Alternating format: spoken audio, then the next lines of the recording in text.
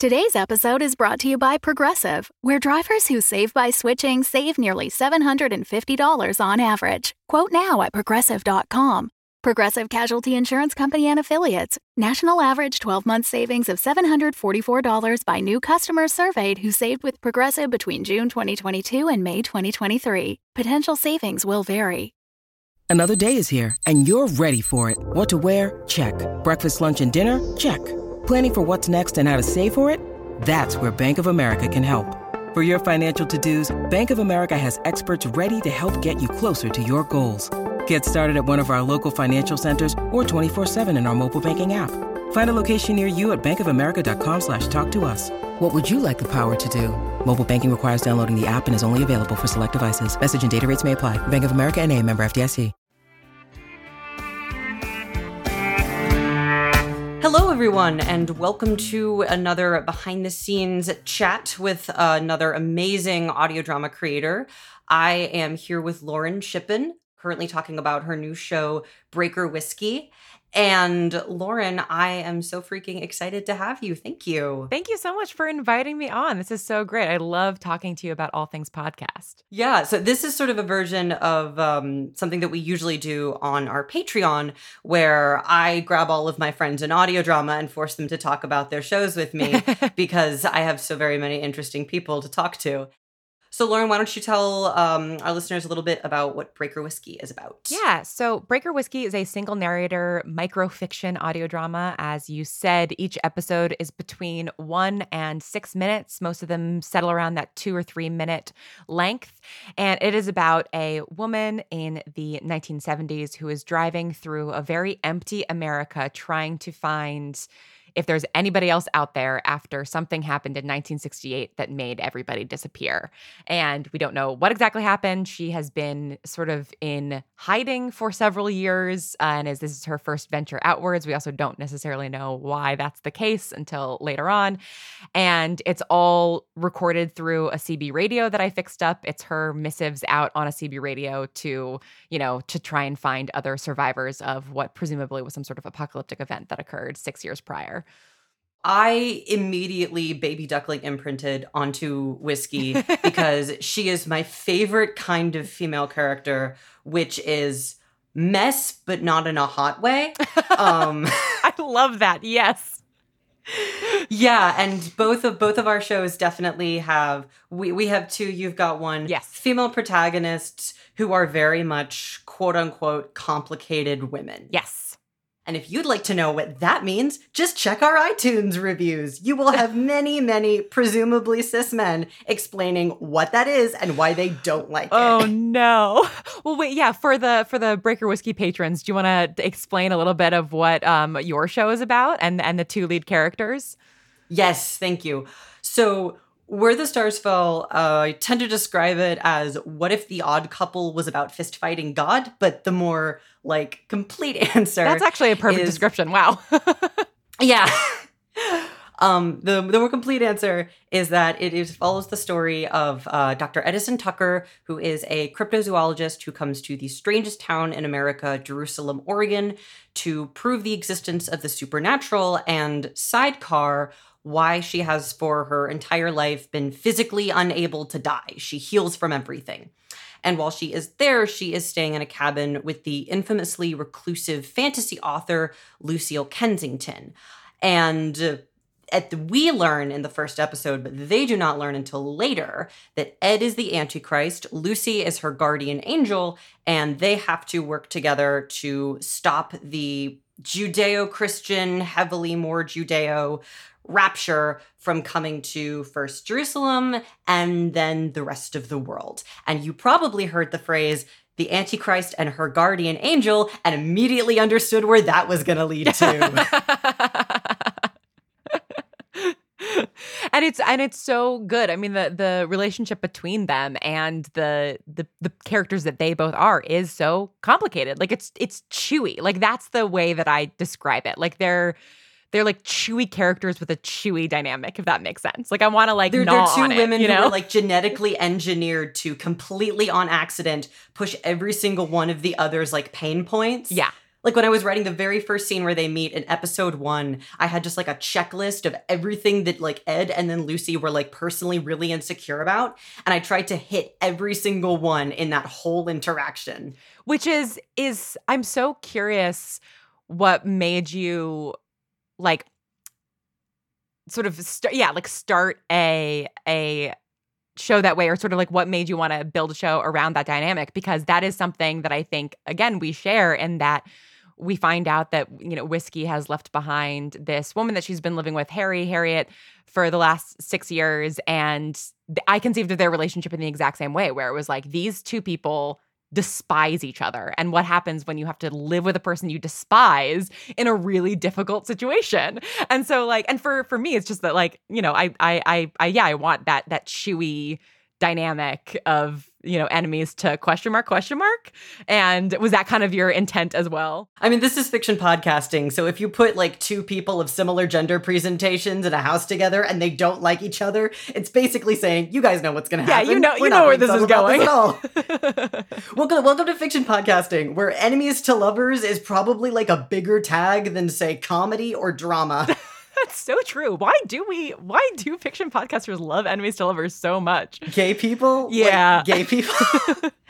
But also, I mean, it's good character work, because as much as like I also love writing like very sweet dynamics where like Mike and Sufi, where they're like super healthy and like adore each other from the very get-go. I think the reason that enemies to lovers especially is like so fun to write is because it is like inherent character development. I hold Pride and Prejudice as like the gold standard, and it's the gold standard for a reason, because you have two characters who are both starting out as flawed individuals who are in need of development. And that development is facilitated by the romance. But most importantly, they are not allowed to be together and consummate that romance until they have grown enough as people to be in a place where that can realistically happen. And that was like that's the reason it takes 2 seasons, spoilers, for Ed and Lucy to get together. Like, they have to grow as people and learn how to communicate before they're able to, like, you know, kiss. Yeah.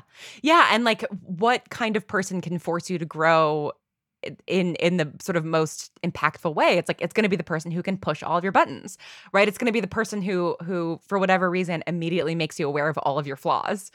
And that's such a fun dynamic to play with. And I realized I completely like derailed you and me from the question that you were asking about, like, complicated women. I mean, the other thing is that like it's even more interesting at the beginning, because like they don't know that they're pushing each other's buttons at all. It is this inability to communicate and talk to each other and speak each other's languages, each for their own reason. And part of their sort of relationship arc of going from enemies to friends, which I believe is the most important middle ground if you're going to make the relationship last, to lovers, is learning how to speak each other's language and like communicate like adults. Yes. Totally. It's, yeah. And it's something that people, for whatever reason, do kind of reject instinctually when it's women. Like, I think that's a particular kind of dynamic that we're very used to in male or male presenting characters, of the inability to communicate and sort of the, you know, pushing each other's buttons and having a friction filled dynamic, and also having those individual characters having flaws. And when it comes to women, I mean, yeah, you said you get a lot of reviews from people being like, how dare these women have flaws? I believe my favorite one to look for is the term screeching harpies. That's been used like 3 times. Yep. It's always fun. Yep. Classic. Oh my gosh. That's so annoying. Yeah, but I mean, I love this kind of female character because like my friend finally got me to start watching Veep, and I watched the first episode and I was like, oh, this was made in a lab for me. Everyone is terrible, but the women are the worst of all. I love is great. Veep. But I think that makes them so interesting because, you know, there are female characters who are allowed to be, for lack of a better term, morally impure. We have a whole really fascinating history of, how writers have gotten around the women always have to be morally upstanding and they have to be good wives and good mothers and whatnot. Obviously, the most known one being the femme fatale, which has been Sidecar, a really interesting archetype to play with in BB, a character who usually is in a female body, but in the timeline of the show is in a male one. And Max does a really good job with that. But especially as we are seeing like this current wave of feminism being like, did you know that women can like suck? And that also is equality because we can suck just as much as guys in those exact same ways. It's been both heartening to see those kinds of female characters and also just exhausting to see the backlash at it. Yeah. And I think this is something too that it's like we go through this particular cycle in various ways in various eras, right? Yeah, it's like I'm sure that there was enormous backlash to the femme fatale when that first really began to appear in books and movies, right? And I think in the sort of 90s and 2000s, it was the whole like strong female character thing, right? And some of those strong female characters are like legitimately very complicated and flawed. Like, unfortunate writer origins aside, like Buffy Summers is still like a incredible feminist character. Like she is complicated. She is a strong female character without sort of that being her only trait. Because I think that then after Buffy, a lot of sort of strong female characters became like, oh, well, what if we have a woman, but we just write her as if we're writing a man. And so we sort of make her like hard-edged and tough, but then we don't actually give her any dimensionality. And it's like, no, what you've done is you've just reinvented a flat female character. You've just put a different dressing on it. And it's like, no, like actually, you can have a variety of sweet to tough, feminine to masculine, like you can have a whole range of qualities in a character, and she can still be complex and she can still be, a good representation of women in the sense that it's like she can be representative of like what a woman might actually be like in the real world versus like, this is what all women should be. When you said like, just write her like a man, I think that we're sort of seeing a different version of that actually works in the sense of like, there's a history of fandom latching onto male characters and like getting so obsessed with them, even if they're like not as complicatedly written. That's a string of words that sucks. And they will like give all of this depth to them. And I've seen sometimes, especially in shows that are like written by queer and trans writers, the idea of, okay, so what if we wrote a character that was literally like that kind of male character? He's complex, he's tortured, he sucks, but we literally just had it played by a woman. And I think like one of my favorite examples of this is Gideon from Gideon the Ninth, of like, that is like your classic asshole with a heart of gold archetype with all of that dimension and complexity that just happens to be in the body of a butch lesbian. And it's why she's like so beloved by the audience, because we as an audience are craving that kind of complexity, especially in like more masculine female characters. Absolutely. And actually, like, I think that a weirdly great example of that from a writer who cannot write a female character to save his life, Aaron Sorkin. Aaron Sorkin, like, has never talked to a woman. I'm convinced about this. But well, he's talked to Andrew Garfield. That's like halfway there. Fair. But like, I want to clarify, I love Andrew Garfield so much. Oh, he's my Princess Diana. He's delightful. He's truly a Princess Diana type. That's exactly it. But to me, the best female character that Aaron Sorkin has ever written is CJ from The West Wing. And that character works 80% because Allison Janney is amazing, but also because that character was a man. That character was written for a man, and then they got Allison Janney to do it. But that was the only way that Aaron Sorkin was able to write a female character who like felt like a human being, was that he actually wrote a male character. And then I think the network was like, you don't have any women in this show. Like, we should have a woman here. Yeah. Didn't something similar happen with Jerry on Succession? Like, I would not be surprised. Yeah, from what I heard, and I could be wrong, I think the character was like originally intended to also be played by a man. And J. Cameron Smith was like so good in the audition that they were like, well, we have to give her a role to play. Let's just change Jerry's gender. And especially like in the first season, you can see this is definitely a role that was written for like a powerhouse businessman. But because the role is inhabited by a female presenting body, it's so much richer. Yeah. No, that's that would make so much sense, actually. I could really, that would make a lot of sense. Because I think the difference is that, like, when people were writing female characters that were just basically men copy-pasted, it was very much, like, still sexified. Like, she can be, like, a functioning alcoholic and a total mess, and her, like, life is a wreck, and she's a serial dater, but she looks great doing it, and her hair is always perfect. While in a more modern iteration, you're seeing something like, yeah, she's all of those things, and she looks horrible. Like, oh my God. There is a degree of gender presentation in voice, right? Yeah. And Preaching to the choir here. And like that can go in a bunch of different directions, right? But I do think that it is something also that regardless of sort of what the gender presentation of the voice is, there's still so many aspects of that character that the audience is not seeing in terms of, you know, the way that they look and the way that they present and the you know, how much of a mess they are and how well groomed and what they're wearing. And I think that like sort of takes some pressure off in some ways of like of writing these, you know, like complex female characters and not having, and I don't mean this in a bad way, but like not having that complexity undercut by some sort of like CW casting of like an incredibly hot person who no matter what you do is always just going to be incredibly hot. And that's not to say that incredibly hot people can't be complicated, right? But that's not the fault of good-looking actors, right? It's the fault of the way that I think, A, we costume and make up those people, and B, the way that like the audience has been trained to think like, oh, well, as long as this woman's fuckable, like, you know, it's okay that she's a mess. Like, as long as I still want to have sex with her, then everything else is fine. And that's like the important thing. And it's like, no. Like, that can be part of it, right? Like, a woman can still be a sexual being, but like the important thing is that she has a range of complex attributes. Yeah.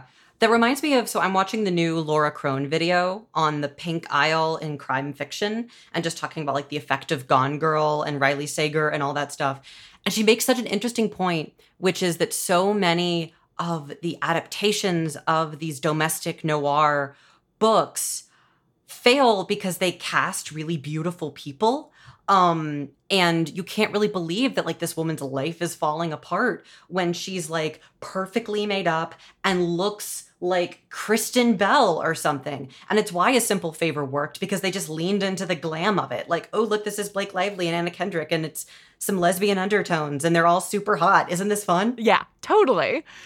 I think, and I actually think that is something that did work in Gone Girl specifically, because I think that Gone Girl is Amy's so much pretty. She's gorgeous. Yeah, exactly. It's so much about being that woman, like being the cool girl, you know, the effortless, pretty one. But I think that then it's like people tried to just replicate that model without realizing the intentionality behind that character being pretty, right? And I think that that's and you know, these are all elements of writing, you know, female characters not in a vacuum, right? It's like when we're writing female characters and we exist in the real world, like their physical appearance and the way that other people perceive them is inevitably going to be part of it, depending on sort of the setting that you're putting them in. I mean, this is something that I've very happily avoided in Breaker Whiskey because she doesn't interact with anybody in person because the world's empty, right? And it's something that, like, you know, who knows? Maybe someday I will have to confront in the narrative because... Whiskey, who are you wearing, honey? Yeah, exactly. Your appearance as a, you know, female presenting person in the world is something that like has more of an effect on the way that you move through the world than if you're a male presenting person, to an extent, right? I think that there's complexity within all of that, and obviously the way that male presenting people dress or groom or whatever or look, you know, affects the power that they have access to and the way that they're treated by other men and all of that kind of stuff. But it's all complex, you know, and it's frustrating when people try to flatten out one gender experience to one particular thing, which I think is sort of the point of all this. Yeah, and I like what you said about just not writing it in a vacuum, because I found that like the backlash against those kinds of characters tends to be so much more vitriolic if they are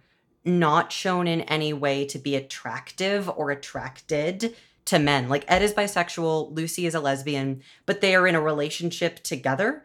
And aside from like one moment in episode 6, the only times that they are presented real like alternate love interests are other women.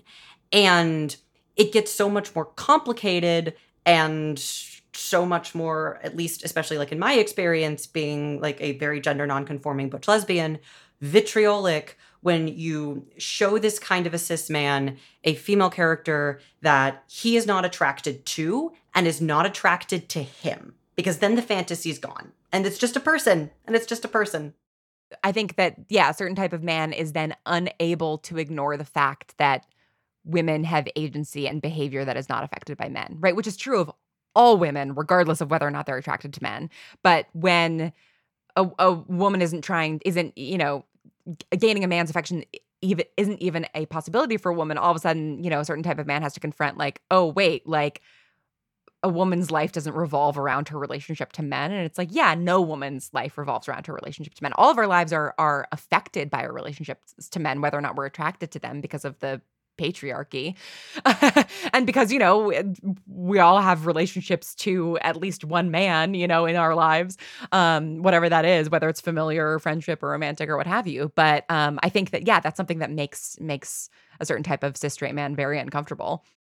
When you need mealtime inspiration, it's worth shopping Kroger, where you'll find over 30,000 mouth-watering choices that excite your inner foodie. And no matter what tasty choice you make, you'll enjoy our everyday low prices, plus extra ways to save, like digital coupons worth over $600 each week. You can also save up to $1 off per gallon at the pump with fuel points. More savings and more inspiring flavors make shopping Kroger worth it every time. Kroger, fresh for everyone. Fuel restrictions apply. One of the other things that I really, really enjoy about Whiskey is that, you know, she's not just a quote unquote complicated female character, but she's a kind that, especially in like queer spaces, we don't see a lot, which is one who likes a lot of not just traditionally masculine things, but traditionally rural and Southern things. Like, I knew that I was going to love this character when she mentioned missing being able to listen to country music. Because it's like, and this gets into my own like personal baggage as like being somebody who is like from the South and feels a little bit weird in queer spaces when there are the jokes of like, oh, we should let Florida fall into the ocean or whatever. Because it, you know, it kind of feels a little bit like you're caught between two worlds. So it's always wonderful to see characters that I connect to so much being like, I am a complex woman, I am queer, and also I like this and this and this that is not traditionally associated with more progressive spaces. Yeah. No, I mean, that's really great to hear. And it's something that I've really enjoyed exploring because I am, I think, the opposite of you in the sense that like I grew up in New York. I grew up in a very like sort of, you know, classic Northeast. And I was very lucky in a very progressive family.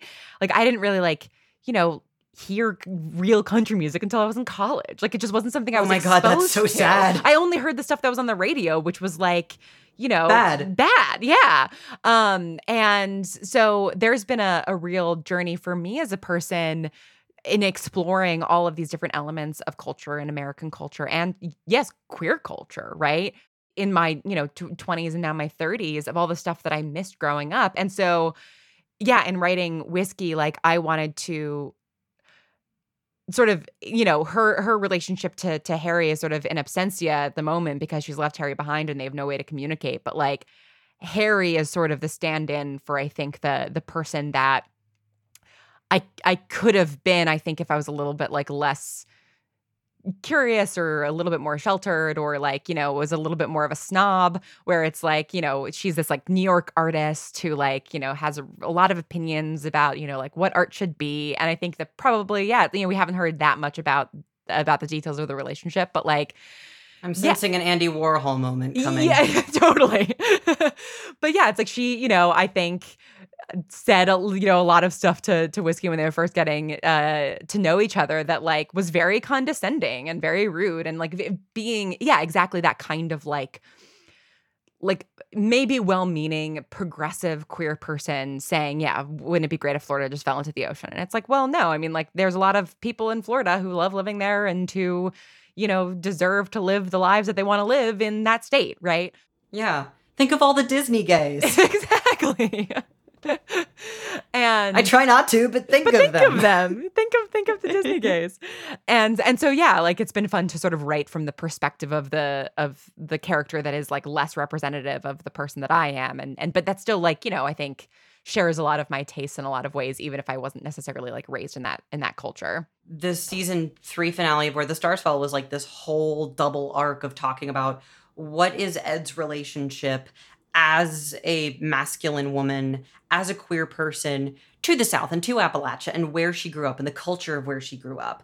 Because so often we see when we write, masculine of center women, we tend to like give them traits that are very inherent to the culture in which they were raised, whether that's like, oh, the upscale butch lesbian from New York who wears like a suit and is like very rich and whatnot.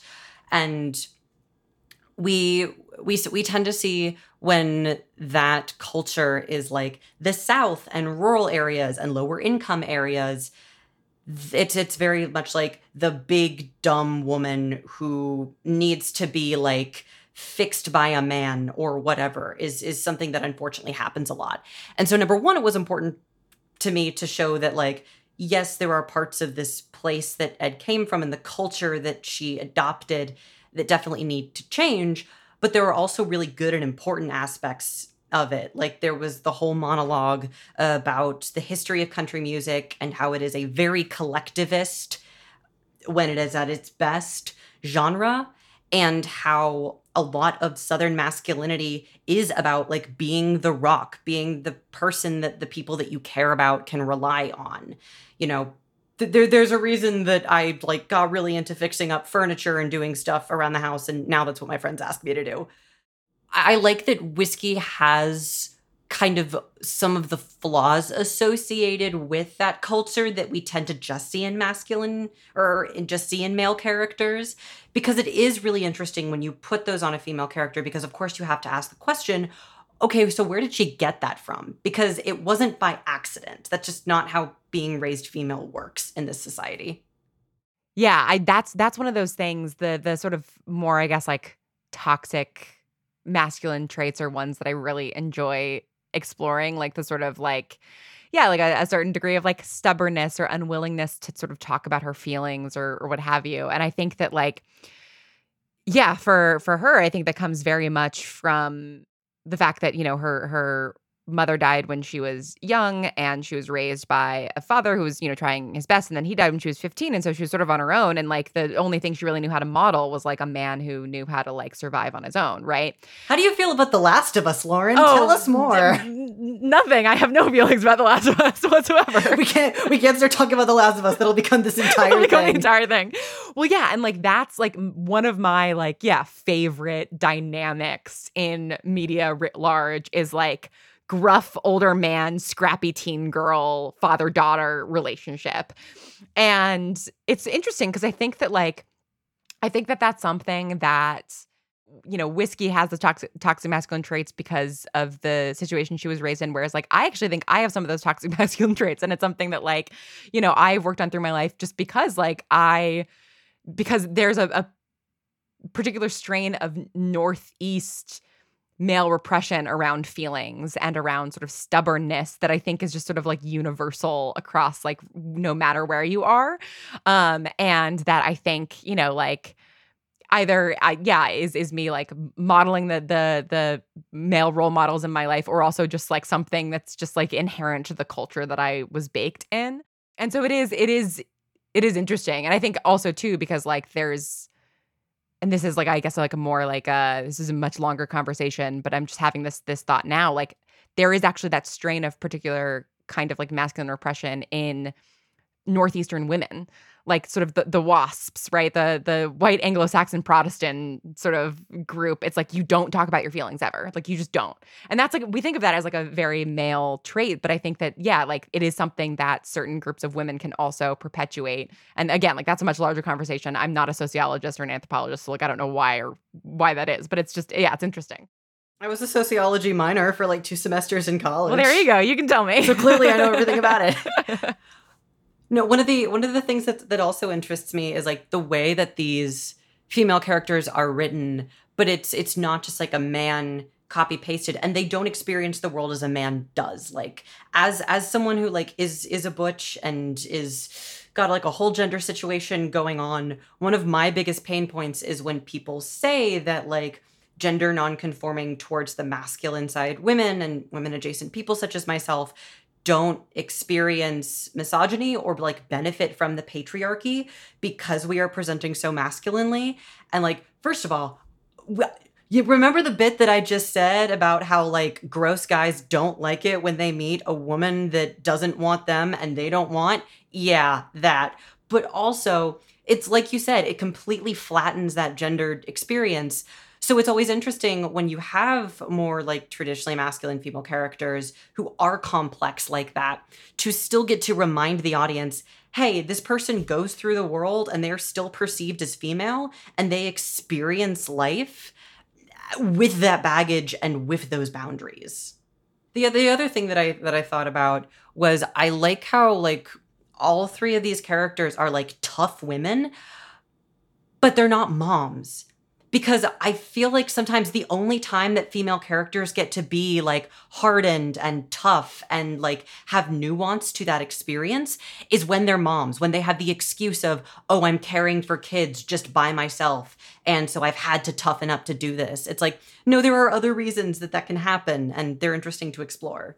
I love that. I would not have, I think, like put that like that wasn't really a thought that occurred to me in thinking about these 3 characters, but you're absolutely right. And I think even more on like the even sort of like broader level, like not to say that any of these characters are uncaring, right? But because I think that there's so much nuance to all of them, but like I think so often even female characters that aren't moms yet still sort of have like the nurturing thing as one of their driving forces, right? And it's like, I don't think that has to be a driving force for a female character. I think it can be part of their character, but like, yeah, I think that that's another element on an even broader scale of just like if a woman doesn't have a child to take care of, like, well, then she's got to be taking care of everyone else, or she's got to be trying to have a child or trying to take care of everybody else, or like, and I think that there's ways in which a female character can still show care for another character or be nurturing and also selfish and also sort of self-centered and all, you know, it's like all of these different things that seem in direct contrast to nurturing, which I guess is also just like part of writing a complex character is like and I think something that people have a really hard time with, even actually in male characters sometimes, that I see like these reactions a lot in fandom of like, how could this character do this when they're like this? And it's like, have you ever met a human person? Like human people are full of incredibly contradictory traits.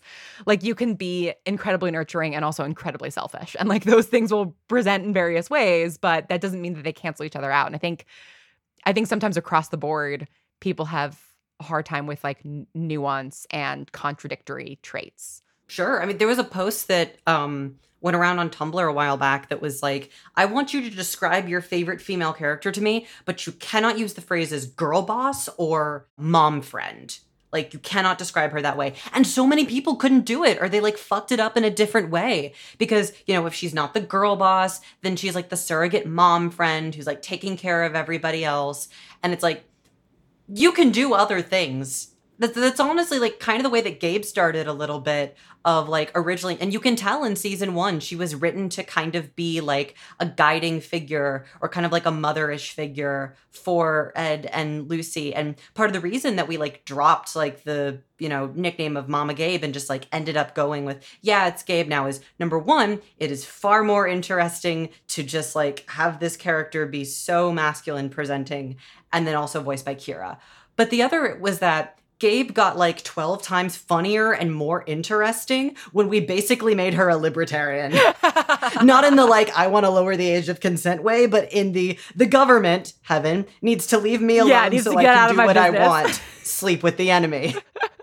I love that. She basically became like a combination of Ron Swanson and Sparks Nevada, but like portrayed by a female body. And it's so interesting of like, wow, she is one of the most genderly weird characters in the show. And it is all because we just decided we're going to write her like this specific male archetype.